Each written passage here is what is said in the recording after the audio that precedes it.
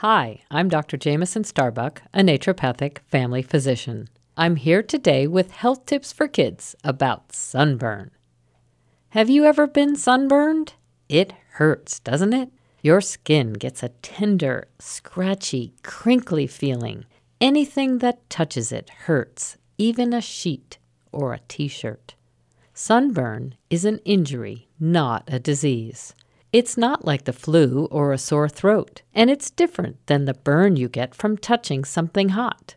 Nope, sunburn is like a slow overcooking of your skin. When the sun shines directly on your skin, your cells respond. They start to do good things like make vitamin D, which helps build your bones. They also make melanin, which makes you tan to protect your skin.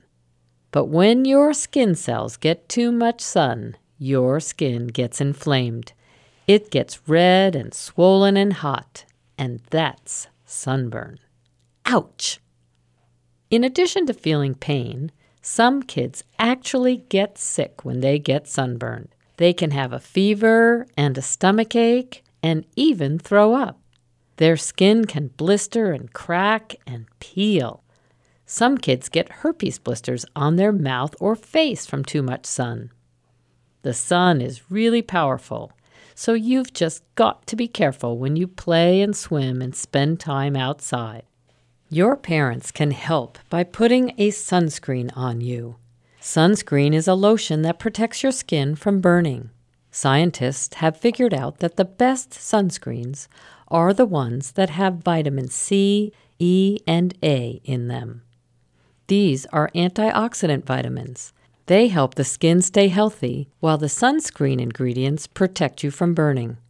You have to put sunscreen on before you go out in the sun.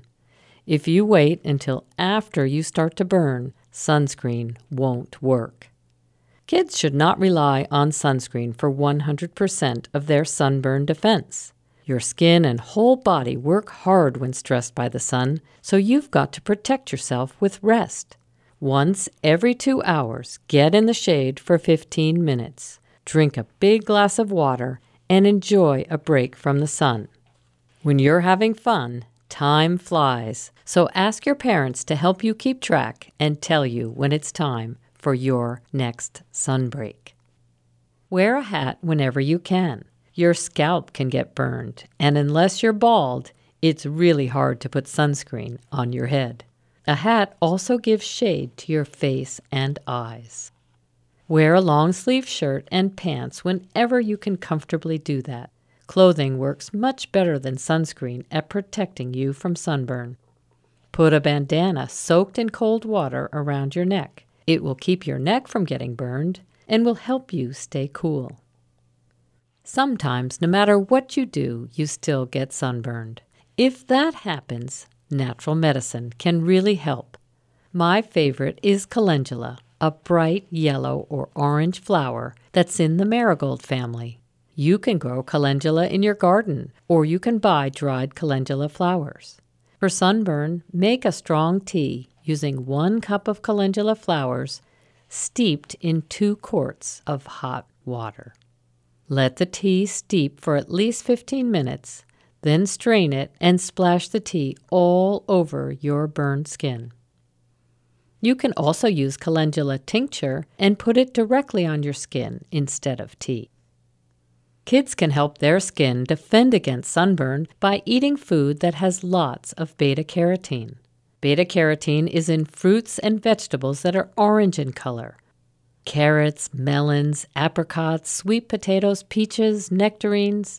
Many yummy summer foods are helpful for sunburn prevention. Of course, drinking plenty of water is an important part of preventing and treating sunburn.